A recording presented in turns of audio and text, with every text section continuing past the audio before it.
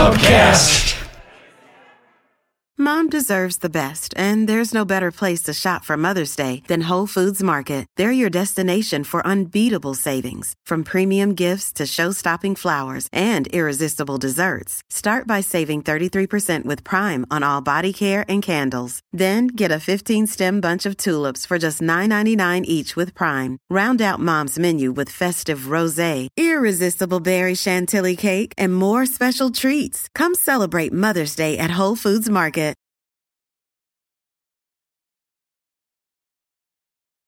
As I was learning about fetal alcohol spectrum disorder and really doing a deep dive into it, I started recognizing, oh, I do this, I do that. Oh, that sounds like me too. And I ended up having a conversation with my mother about, did you drink while you carried me?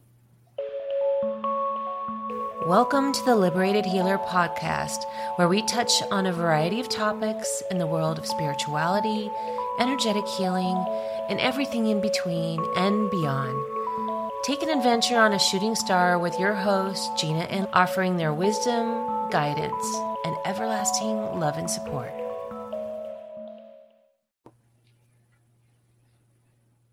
Hi, everybody. Gina Cavalier. I'm the host of the Liberated Healer podcast. And I love informative episodes that take me in a whole new direction. And that's why I was so drawn to talk to Patricia Kasper. She is a neurobehavioral coach and trainer who's passionate about supporting those affected with fetal alcohol syndrome disorder, FASD. Welcome, Patricia. Thank you. It's good to be here. I read your book, Sit by Sit. Which is candid conversations with people diagnosed with this disorder. And I thought it was interesting because your name's Patricia, like my mom, but one of your first conversations was between Patty and Gina, which I thought was funny because that's how my mom and I was like, oh, okay, this is a guided little thing for me. It's a surreal parallel universe. Yeah. And so I want to go into a little bit of how you got steered into this direction, but also when you really break down, especially the physical attributes about how kids in foster care are primarily, have this affliction, how it affects the community, and go on from there. Sure. So when I lived back east, I was a therapist. When I came to California, all the laws and licensing is so different here that I flipped back over to social work, which is where I actually started my career. And I've been working for the past 25 years in child welfare. And 25 years in child welfare. Oh, my goodness. But I was always one to take, deep dive trainings into things that would. I'm sorry. There's a lot of scraffling going on. That's my puppy.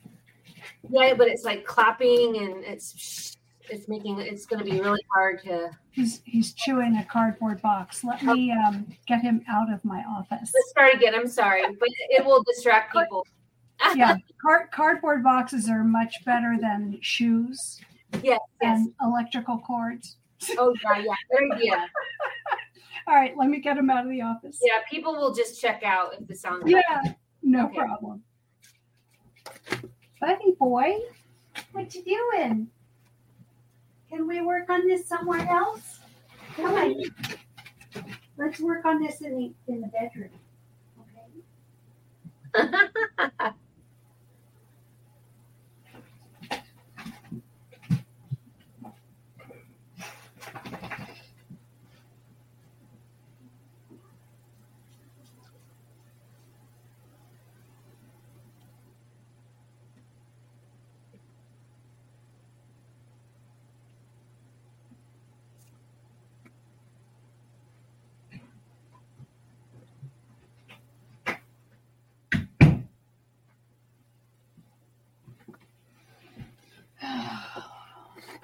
Thank you. Hopefully, it's a good idea though if I ever get a puppy again. Yeah.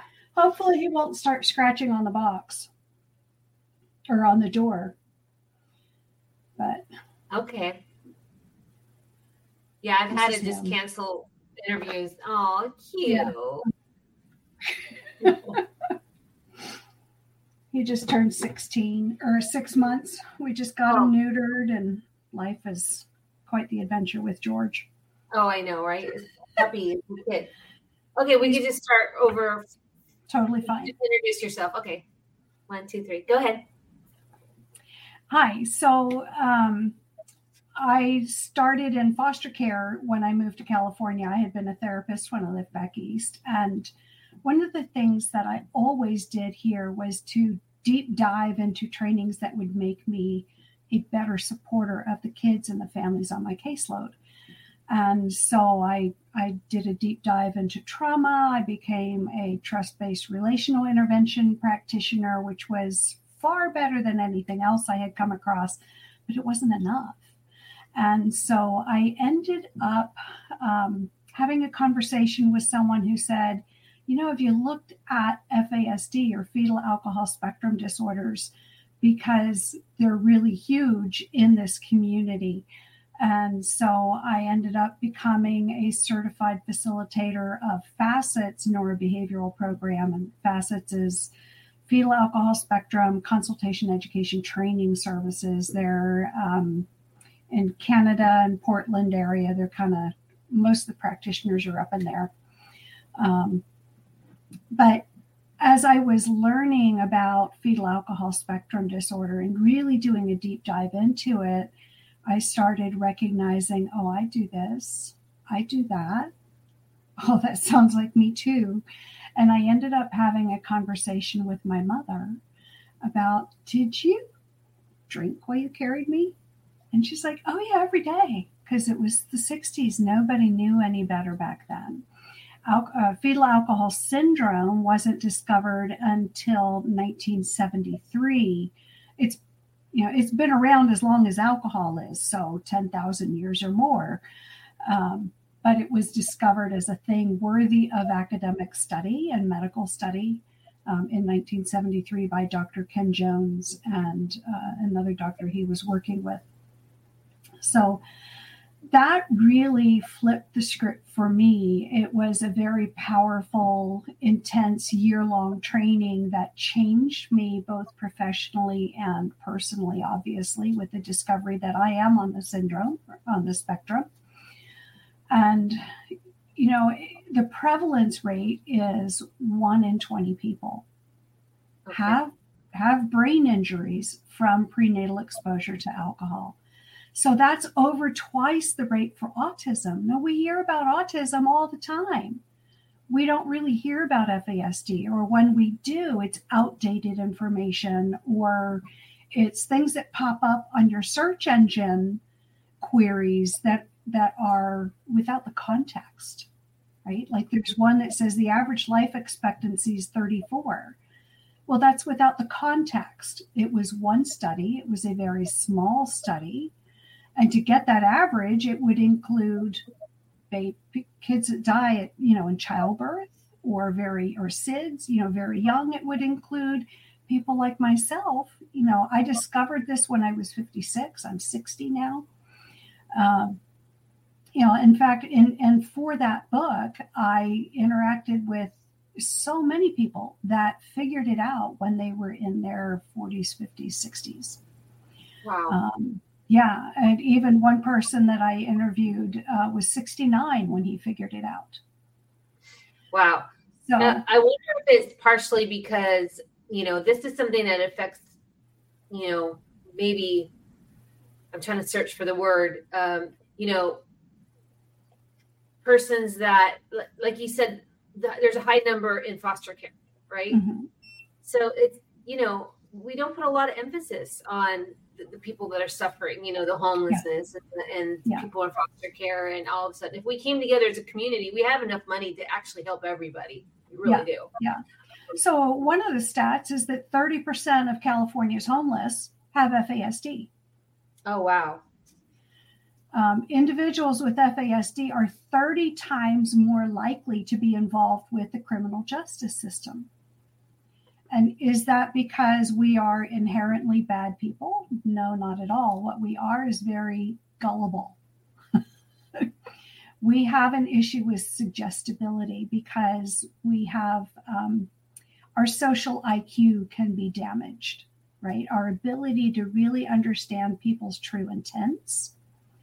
And we're people pleasers. So put those two things together and we can end up in a world of hurt, right?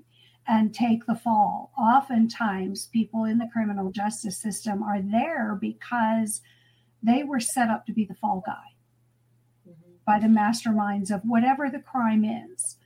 And the other piece of that is people with neurodivergence, no matter what the cause, we tend to do better where there's more structure. And so that's a very structured environment.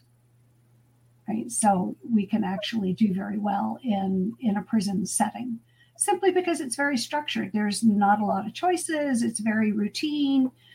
Things out of the routine don't happen that often. I thought it was interesting that when I started looking into it too, the face has a look to it. And you can look it up online if you want to see a picture of it, but just type it in and it is actually very recognizable. There's like a flat section under the philtrum. The philtrum is flat and can be longer. And next to no upper lip. And then the eye openings can be smaller. So I have the eyes, but the other signs I never had. Now here's the thing, Gina. Only 10% of people on the spectrum have FAS. What you described, people who have the face have the full FAS, right? Fetal alcohol syndrome, as opposed to spectrum. So FAS is one diagnosis under that umbrella of fetal alcohol spectrum, and it's only 10%. And if you've ever seen a child with this being born, it's heartbreaking, coming into this world where, even on drugs or anything like that, coming into the world addicted to something, and that is a really hard life path to choose. Yeah. And they really need to be set up for long-term care. And so what is sort of your mission with all of this to help? I don't know that long-term care is the answer so much as it is awareness of the community at large, because up to 70% of kids in foster care or adopted through foster care are affected by FASD. Yes. But that's only a small portion of all of us. Yeah. Right? And one of the reasons it's so prevalent in foster care is because people with FASD tend to have a lot of adverse childhood experiences. If you've ever done a show on ACEs, right? Mm-hmm. And people with a lot of ACEs also happen to drink.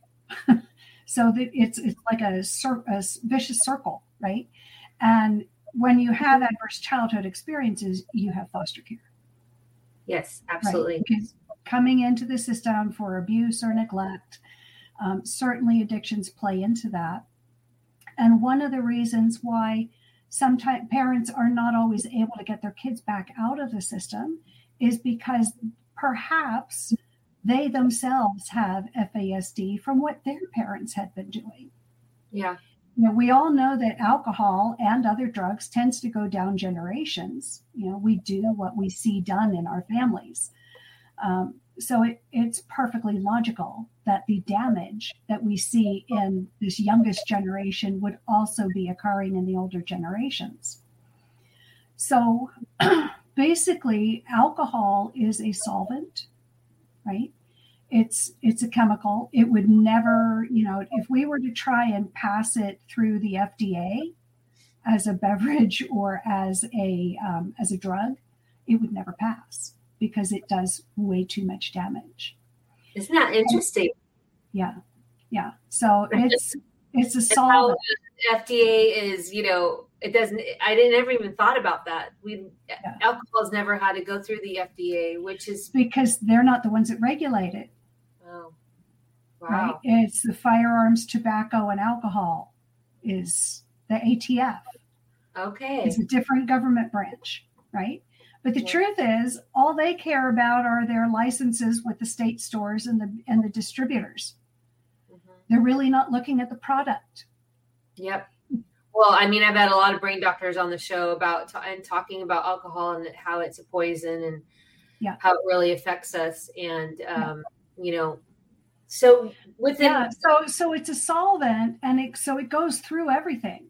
And that's why it actually does more damage to a developing baby than heroin or methamphetamine or whatever else. That's on the illegal side of things, because it's a solvent, it gets everywhere. And the other piece of it is we don't have a liver for several weeks. So that's how alcohol is metabolized, is through the liver. And even when the babies do have their livers, they don't have the enzyme that an adult liver produces and uses to break down alcohol. But where you can find that enzyme in a baby is in their brain.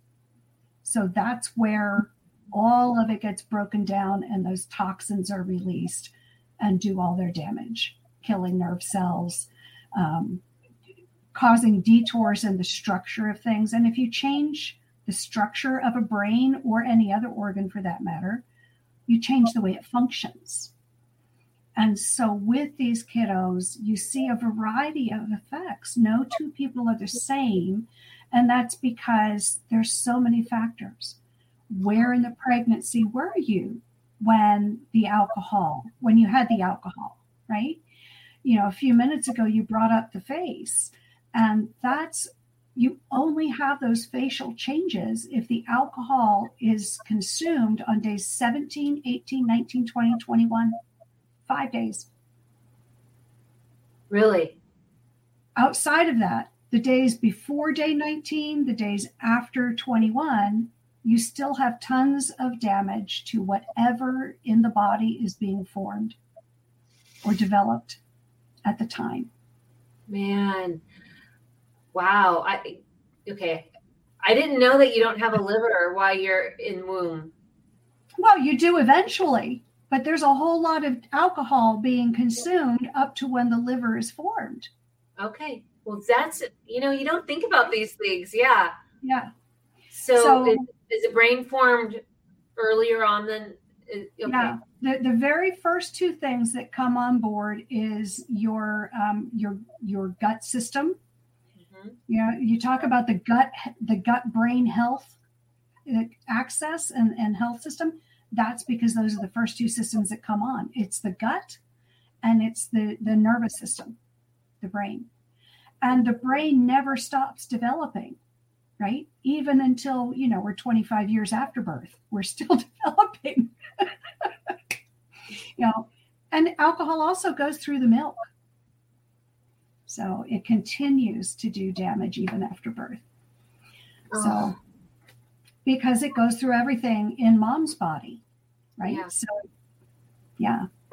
And so you have to go one-on-one with these individuals that have often found out that this is their life journey right now, and try to help them as much as possible. What are some of the reactions that you get? What I do as a coach is I sit down with people and I methodically go through how was the way that their brain works affected.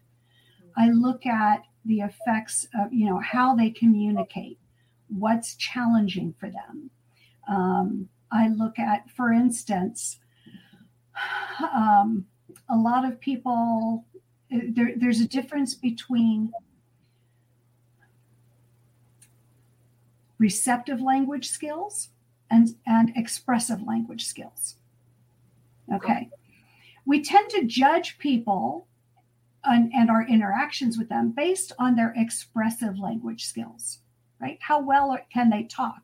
And if a child is very precocious and talks a lot and uses big words, we're taken so off guard by that. We just, how smart. But we don't bother to check in to see where is their receptive language development. Just because they can parrot things does it mean they understand things. Interesting. Receptive. Yeah. Right.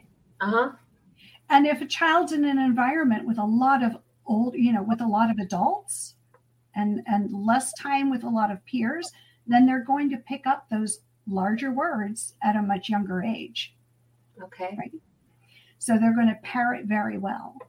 So just because we can use words even in context doesn't mean that we actually know what it means.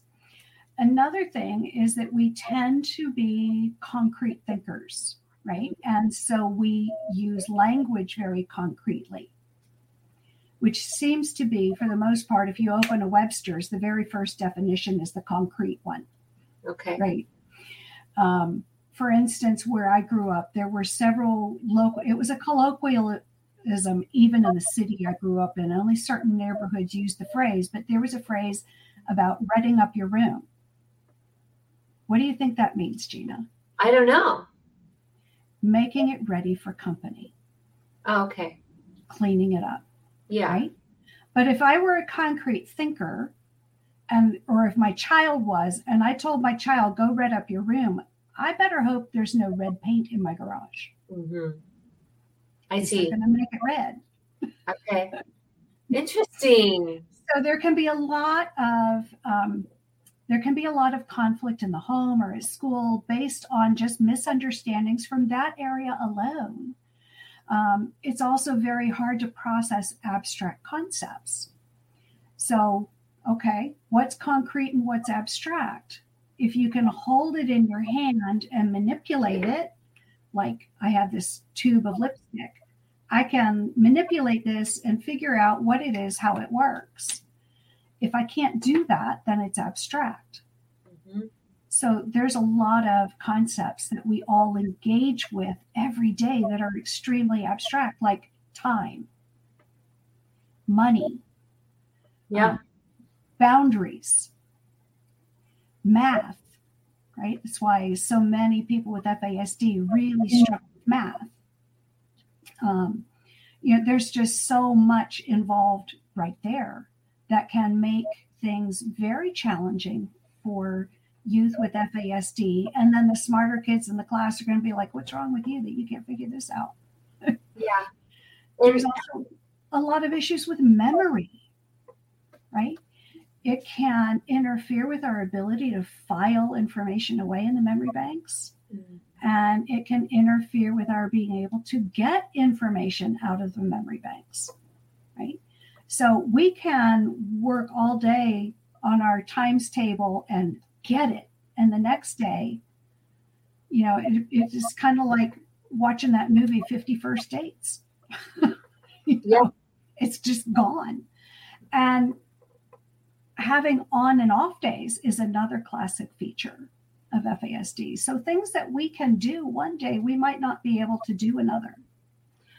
And there's enough wherewithal to recognize I can't always do things that I know I can do. And it's very frustrating, leads to a lot of anxiety. And, I know your show is really geared toward mental health. Can you get an idea why people with FASD have such high rates of anxiety and depression and suicide? Absolutely. Because they're not understood. I used to drink a lot more when I was younger because I was very social and that was my world. And I was a people pleaser and I wanted to have people around me all the time so I didn't feel alone. And but anyways, I really have noticed, I used to think that I was kind of not smart, I guess is another word, because I really had a hard time formulating different long-term situations and memories, and I really assumed that was me. And now I do it a lot less, and I can hold things a lot more. I can, it's just, like 20 years later, I am so much better than I was back then. So I believe that alcohol affects you even now, like immensely. And how if you're having a hard time struggling to remember things or to kind of move through things, look at your consumption of those things in your life. I guess too. because it's really. Yeah. And I would also say, look at sleep, right? Now that's not my guru area, right? But, one of the guests on my podcast, he has so many certificates. It's crazy. But what he said, the bottom line of a recent episode on sleep was, no matter what your issue, if it's a mental health, if it's physical health, if you're having any issues at all, look at your sleep. Get better sleep. Definitely. If you want better health, get better sleep. Because it affects everything. So much happens in our brains and our bodies when we're resting. It's kind of like, with trees, their busiest growth season is actually in the winter, when the rest of us think the trees are dormant because we don't see any signs of life. But that's when they're doing their hardest work. And it's the same thing with us when we're sleeping. Our computer, if you will, is rebooting everything. Absolutely. From our hormones to setting our memories from short-term file cabinet over to the long-term file cabinet. Absolutely. So all that stuff, and going back to the foster care, if you're a child in foster care and you've learned the hard way to sleep with one eye open to stay safe, then that interferes with your sleep. It makes it very challenging to sleep lifelong. Yep. And that interferes with memory and everything else. Yeah, I've had lifelong sleep issues. I was woken up in the middle of the night a lot when I was younger. Mm-hmm. So I never got long periods of sleep and no schedule or anything like that. And I still have to work on it all the time. I have all kinds of things I have to set up, calm room, a little bit of quiet music. I mean, just to kind of get in there and to kind of hopefully sleep without waking up. Anyways, I'd like to, when people that you're working with kind of find out for the first time that they have this, maybe they didn't even ever consider, I'm sure there's a period of, anxiousness or sadness that comes over them, but do they feel like with this awareness, they can take on a positive spin? For the most part, it brings relief. Yeah. It does bring anger. It brings sadness. It brings, a lot of questioning, like, how could I not have known this? And also it brings a lot of anger at the parents, right? How could you not know this is harmful? But, a generation before, they didn't know. I'll never forget the surprise in my mom's voice when I asked her, did she drink when she carried me? Her tone of voice conveyed the question, doesn't everybody? Okay. Because that's what was normal back then. And I am not alone in saying that the predominant emotional response to figuring this out is relief. Because if there's no explanation about why things are hard for us that are easy for so many other people, we tend to internalize the judgments passed on to us from others. Mm-hmm. Are you stupid? You can't figure that out, right? You're no good. You're a liar. You're this. You're awful. You're going to fail. You're doomed. Whatever it is, we tend to internalize that. And then by finding out it's not us, it's the alcohol that gave us brain injuries before Absolutely. We were born. We're not responsible for it, right? Well, because if we, that's why I do this show with all this awareness. We start to see that each person has their own set of things, and just let's work with whatever they have, and that's so different from the way it was, and it still is like that. I mean, people are just automatically judgment and criticizing. Mm-hmm. So. But they're starting to take a step back and looking person as a whole, which I love being a part of that community, because when you start telling a kid at like 5 and 6, you're stupid, like, why can't you get this? And you see it, because I remember I felt it, I actually set myself up with, I'm going to have to stay. I'm here. Like, I'm never going to be able, I didn't even challenge myself to go to college, or even though I really wanted to. I already had it in my mind that I wasn't going to be able to do it. From all the years of people telling me that I wasn't. I had to flip that, but that is really hard to do when everybody's telling you your whole life, you can't go to school. You'll never be a published author. You'll never do this and that. And I finally switched it. And now that's why I'm so excited about being published, is more about telling myself that I could do it. Mm-hmm. Yeah. But it's important that we look at every being as a whole and see what happened and where we can help them. Yeah. And be, Yeah. And if you look at FASD on any search engine, there's so much gloom and doom, right? There's so many horrible, scary outcomes, like the homelessness, like, repeated incarcerations. 90% are affected with a mental illness of some sort or another, predominantly anxiety and depression, for good reason, because all of our lives we're blamed and shamed and oftentimes punished for things that we do that are not of our choosing. People think that we're choosing to do the things we are, but it's because of our prenatal brain injuries. Do you know what the statistics are on suicidal rates in this category, or?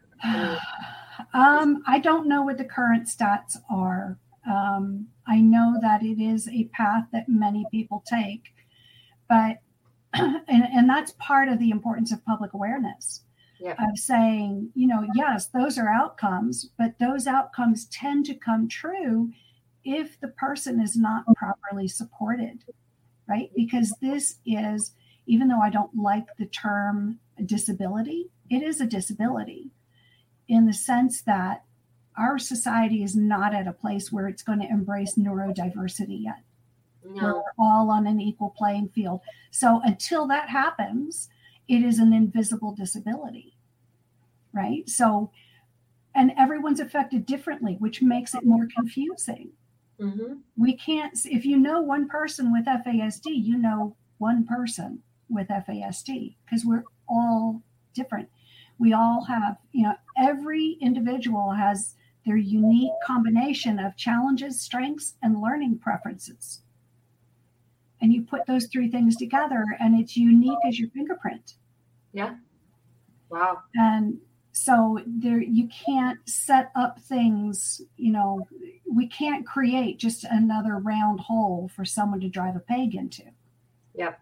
And we're not even talking about the people that have ideation, not an attempt or anything.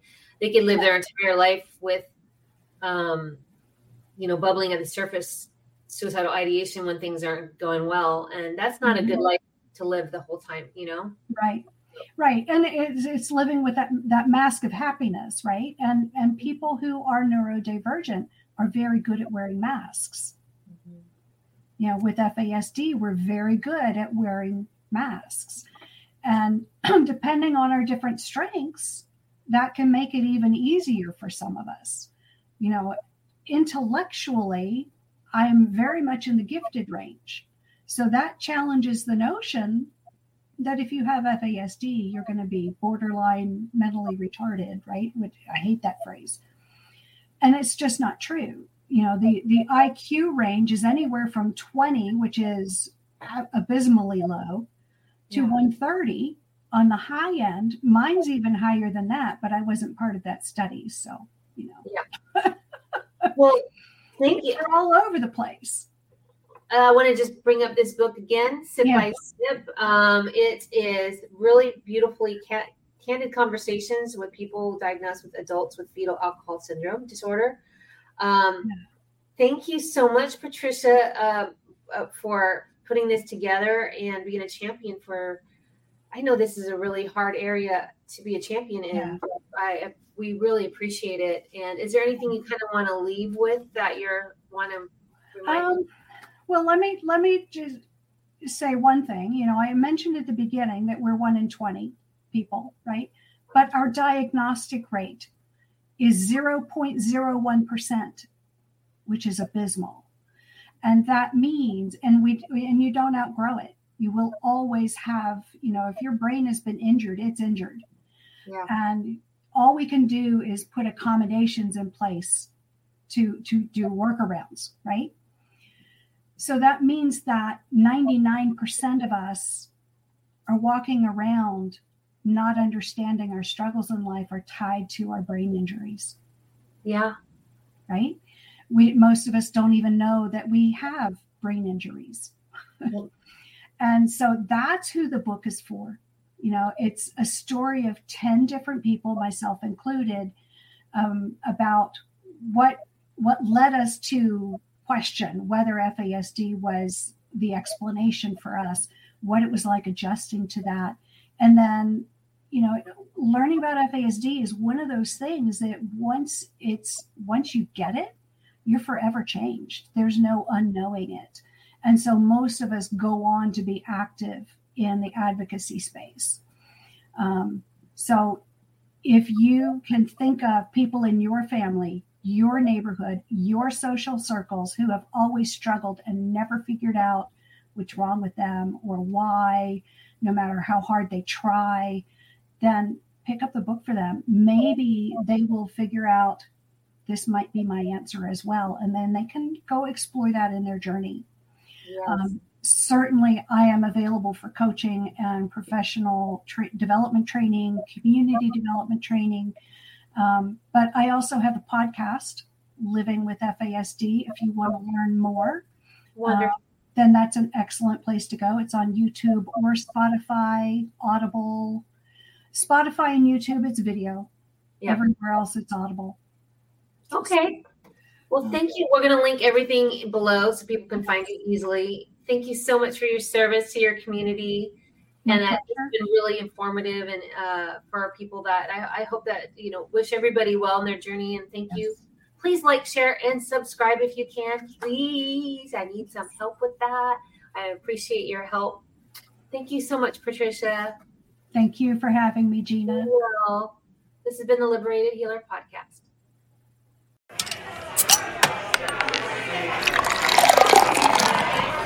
Podcast.